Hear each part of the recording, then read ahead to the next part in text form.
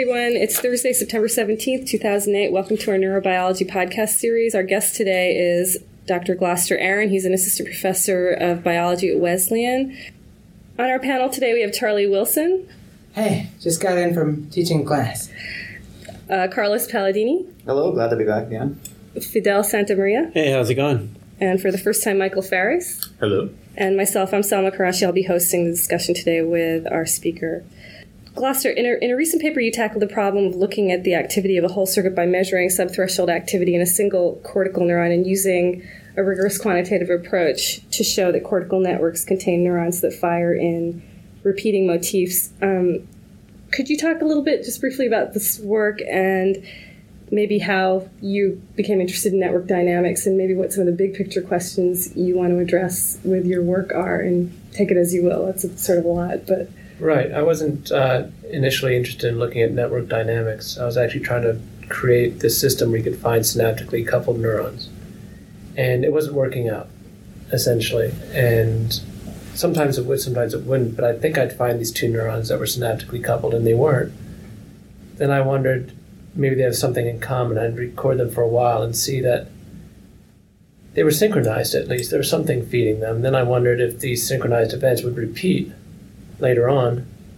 And I was basically just looking at all this data I had and trying to make something of it, essentially. And then I became more interested in network dynamics because that's where the interesting results were in the data I had.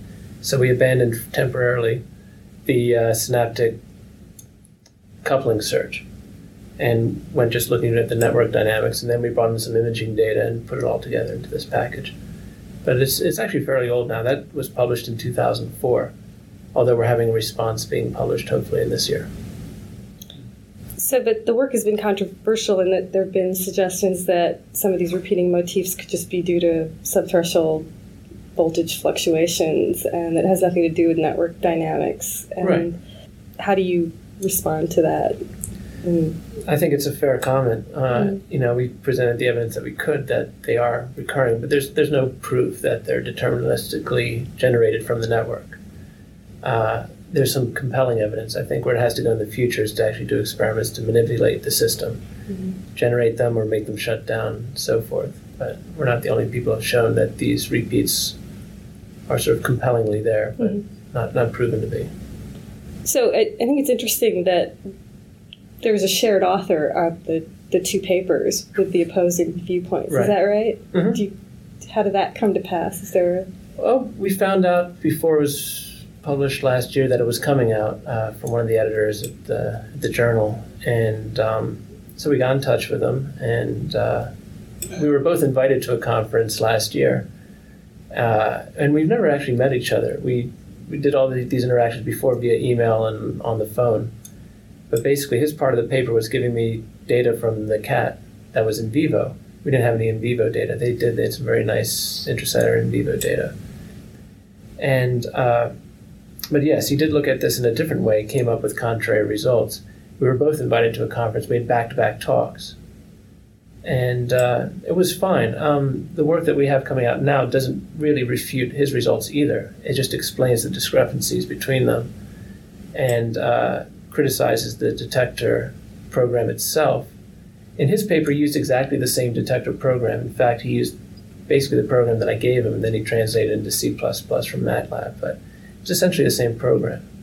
So it could be improved with a better detector program and, again, by doing experiments. And I think the whole process has brought it up to a higher level. I mean, we learned from his paper the problems that I've sort of presented today. So it's been good in the long run. You seldom see refutation of your own work, but it's kind of admirable in some ways to sort of go back and revisit your own work and reinterpret. And yeah, there's some other things I might rather be doing, but it's been a learning experience, so that's good.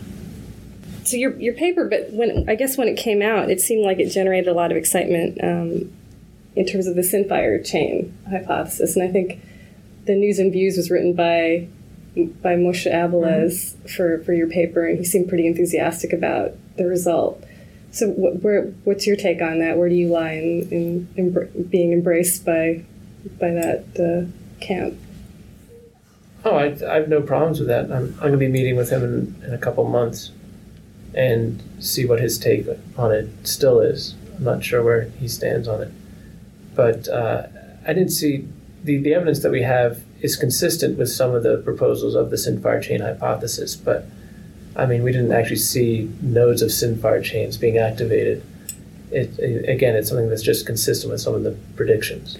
Actually, what's interesting to me about your data with regard to the SynFire chains is that this is a situation where you see the predictions of the SynFire chain in part fulfilled, but in a situation where it's much harder to imagine that there actually are SynFire chains. Right. And one of the most powerful arguments for SynFire chains, of course, there was never any sort of anatomical demonstration of these populations of neurons that are synchronously activated, but it was this very precise timing that was observed in vivo. And so I just think it's interesting that, in a way, by finding such strong evidence that has been interpreted for being pro-SynFire chain in a situation where it seems unlikely, it in fact undermines that concept, or at least the interpretation of the data that's out there. So the reason you say it's unlikely is because it's this very small slice. It's a small slice, and you see, it seems like at the very least, these SynFire chains would be compromised. So if you see them pretty easily in a slice, then they must be really easy to see in vivo. Right. Well, yeah. So you'd expect to see many more of them in the in vivo recordings. And the in vivo recordings it's still, I think, at least in some contexts, controversial about whether or not there are repeating patterns like that when you use extracellular activity. And the intracellular recordings are much harder to do in vivo. It's very hard to get a good voltage clamp recording in vivo. There's another weird thing about this too, is that we actually did this model where we injected maybe, this wasn't me. This was the group in Tokyo that did this being Gaia and Watoro, but they created a artificial waveform, an artificial intracellular trace, which was composed of nothing but repeating motifs. And if you have like 100 or 200 of them, you can easily pick them out with any search program. If you have 1,000 of them, you can't pick out anything. So it's a funny result. It's like this sort of fail-safe thing. It's like, well, of course we have them, but you'll never find them because there's too many. But if you have too many, it's like just a cacophony, and you can't resolve any particular synaptic input, and you can't find any repeats intracellularly, which is another potential failing of the method in itself. So with for example, this number that they arrived at that became too many, is this like a threshold thing? Yeah. And does that compare favorably to, say, the number of synapses a pyramidal neuron in cortex receives? It's not outlandish. I think it was 1,000 in like a 5-minute recording. So I'm wondering though, if a neuron reaches the point at which you can no longer detect the motifs, then does that mean that the motifs are functionally not existent for that neuron and that the SynFire chain can't conduct anymore? Because so many SynFire chains have now converged onto each other that basically none of them can carry a signal. Yeah, we don't know. I mean, the model that we're using is that this neuron is listening to the SynFire chains passing around it. I mean, it's probably taking place in a SynFire chain, but you wouldn't necessarily be able to detect that. Well, with the might optical method, you ought to be. In fact, it seems to me with the optical method, the interpretation given to that is that each frame in the movie is a sequence of events in a SynFire chain. It could be. Yeah, I mean, but again, that stuff is in the slides. You're seeing bursts of activity, right? If I remember correctly, in that paper, you're not seeing single spikes. It depends on the imaging you're that looking you do. at the burst. That's in the paper that came out in 2004, the science paper. Right, that's a science paper. You can't resolve the single action potentials with the imaging the way it's done. Right. There isn't the sensitivity, so you're seeing sequences of bursts in neurons that are So in that case, repeatable. the SynFire chain is in the burst. It's a subset of the activity of the network. It's only in the burst that is it will be encoded in this burst. That's the only thing that you're seeing here. You're not seeing single spikes. You know, the same kind of data get used in these avalanche models of cortex. basically the same kind of slices and bursts of activity occurring in a bunch of different neurons at once. What's your take on that? On that as an alternative model of exactly the same thing? Yeah, sadly, I haven't looked that closely at it. Those are in, I think those are in cultures or in slice cultures. They started out in cultures, but Yeah. now they have migrated into slices. Is that right? Yeah, I'm going to meet with the person who started that. I think, but no, I'm not too familiar. I've looked at it, but the mathematics of the avalanches is something I haven't tackled yet. It seems like a more complicated idea than these SynFire chains to me at It first is, glance. I think it is. Yeah, So all of these are subclasses of the general category of things, which is, I guess, called neuronal assemblies. And I think that Moshe was originally thinking about a mechanism that could create and sustain activity in a neuronal assembly in the Hebb sense. right. And it seems to me that evidence for neuronal assemblies was, not so great before the methods that allow us to see a bunch of cells at once. And the idea that you get repeating sequences of different neurons engaged at different times, then you get this sequence, and that sequence can happen again, is one of the best reasons for thinking that the cortex actually can create neuronal assemblies that I've ever seen.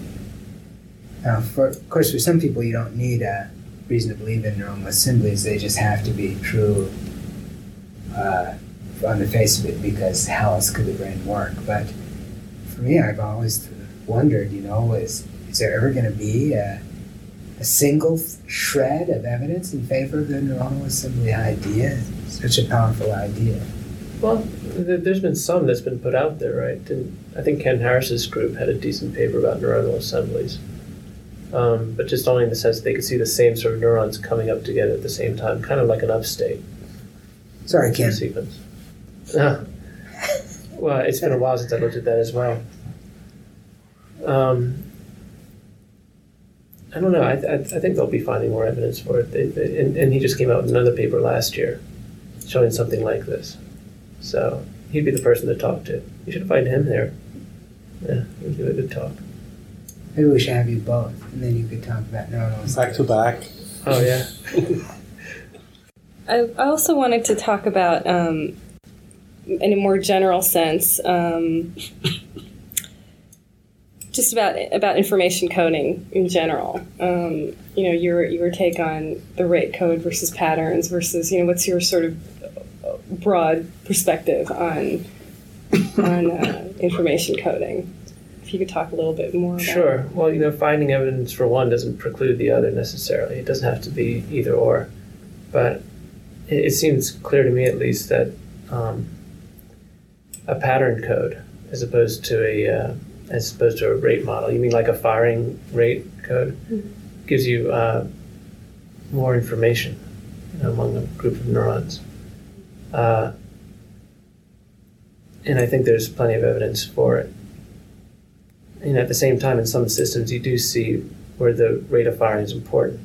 For example, in the neurons that innervate muscles, you see definitely a rate code. The strength of muscle contraction is correlated with the rate of firing in the neuron. So I think it depends on the system you're looking at. But for example, in the muscle, I don't know too much about physiology of the muscle. Has anybody tried to deliver a temporal code to the muscle? To a muscle? Well, just in terms of rate, they definitely have. Well, everybody has done rate for 100 years. But has anybody asked the question of temporal code in muscle contraction? Oh, yeah. Oh, people have studied the effects of pairs and little sequences and short-term plasticity that would affect, and all of that stuff can be used to predict what would happen in response to arbitrary patterns of inputs, and those predictions have been checked. Mm-hmm. So it is, I think the right answer to your question is yes, the neuromuscular junction's response dynamics have been studied in depth, and it's possible at this point to predict the response of a muscle to just about any pattern input that you'd like to deliver.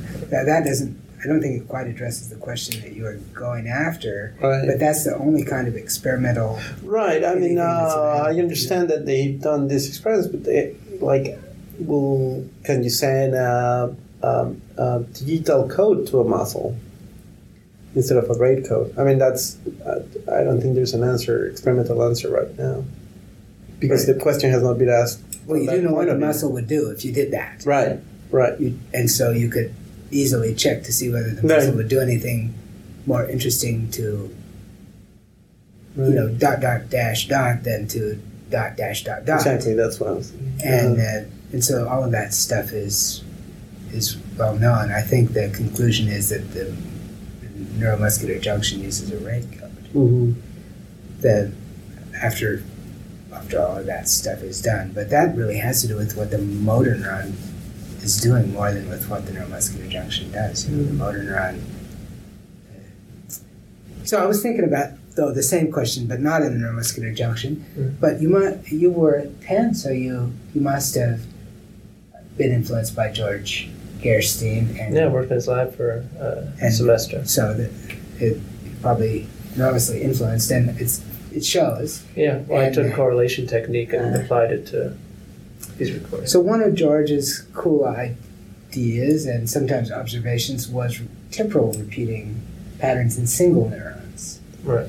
And it almost seems to me that your sequences of activity have to eventually mean that. I mean, if every neuron is only recruited one time in a sequence, then of course that would be a degenerate case of a repeating pattern. But if the sequence recruited that same neuron again a little later in the sequence, then you basically have what George had been talking about. Well, sure. And, you can artificially induce a neuron to give a very precisely repeating spike sequence, with a good, strong, noisy stimulus. If you really lead it by the nose, you can do it.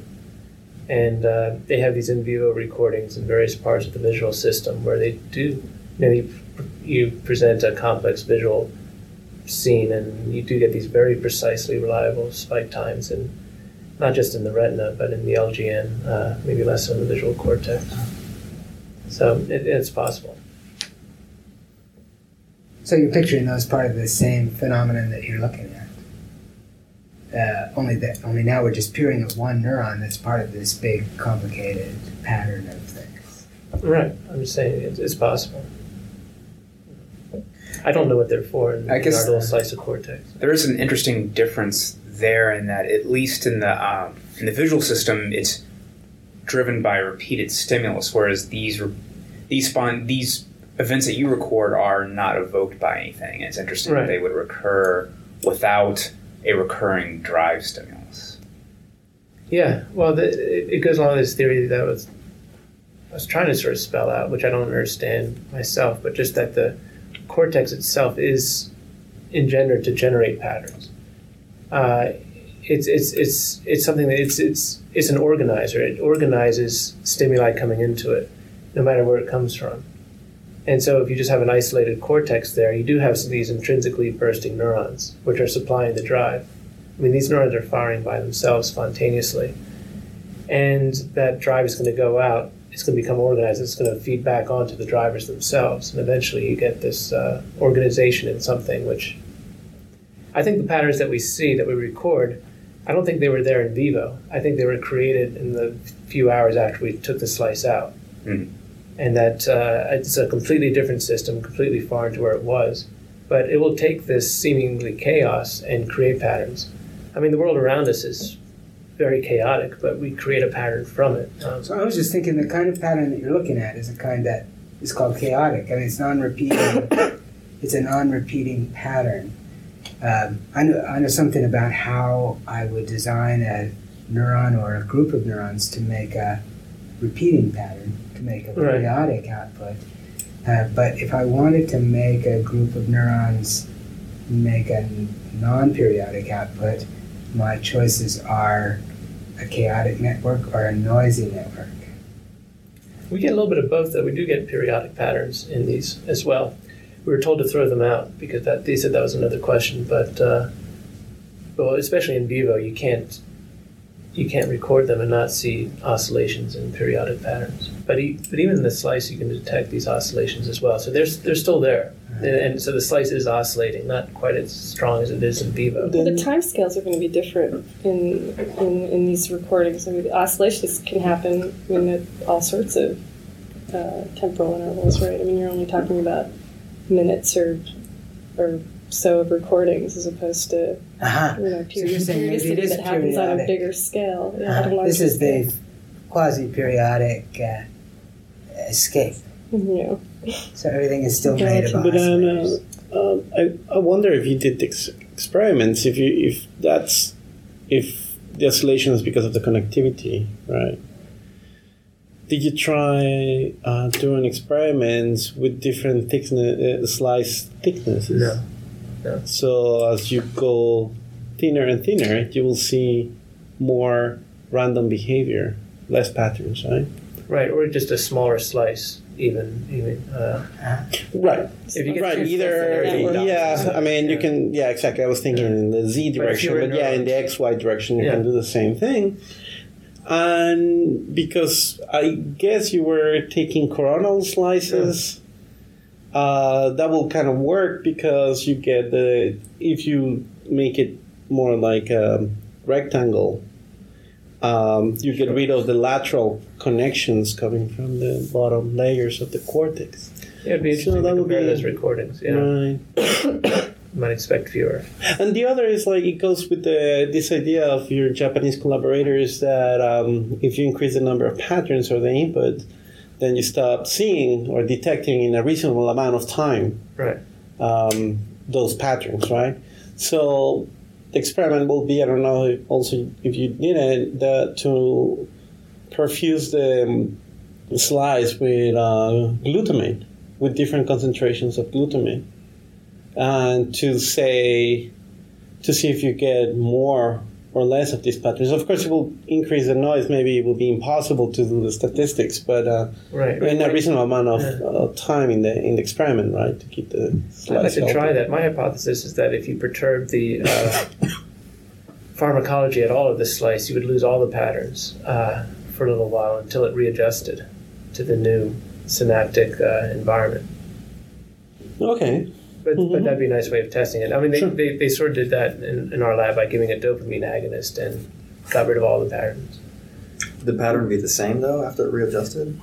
I don't know. We didn't wait long enough to see if patterns came back. So you don't know whether they would have come back or not? No. And it would be interesting if they were the same patterns or not, because if it's a neuronal assembly, one would predict that the pattern would be almost identical after it readjusts itself, because you didn't do anything to the anatomy of the Not slice. necessarily, because in aplysia, or in the somatogastric ganglion experiments, you have the same network, and the network will activate differently depending on neuromodulators, right?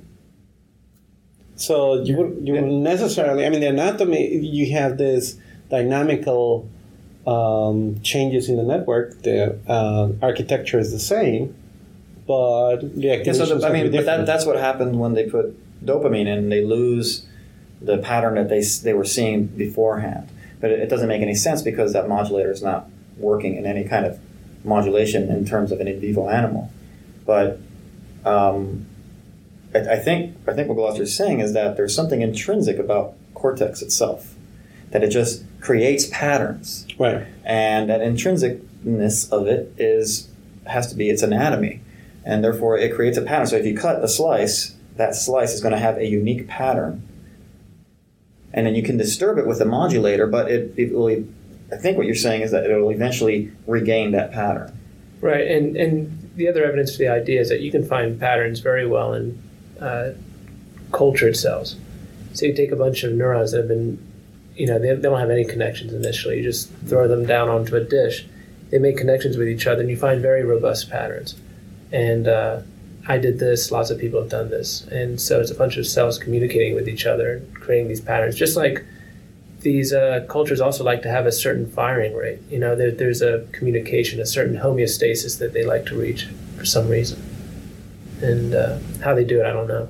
What happened with dopamine? Did everything just go quiet, or you got No, it didn't go unpatterned activity? He said No that repeating. there were far fewer patterns, Huh? just much harder to find. And did you wash out? And And did they come back after you washed it out? that will be I can't remember. something It's interesting, right? 4 years ago now, and I didn't No. pay much. Oh, okay. Part. Because that will be Yeah. Give Very a dopamine interesting. antagonist, and the patterns would become Returning monster. Oh, yeah. I think he did that actually. He did. Mhm. I have to check that. So do you think all of cortex is sort of equipotent, that you see these sorts of patterns everywhere? Is it is one part, is type of cortex special versus other parts? Relative I'm to, sure you're that- talking about somatosensory cortex. Right. Our experiments were in primary visual cortex. I'm sure primary visual cortex is different from frontal cortex. And actually, Guy's experiments were in frontal cortex.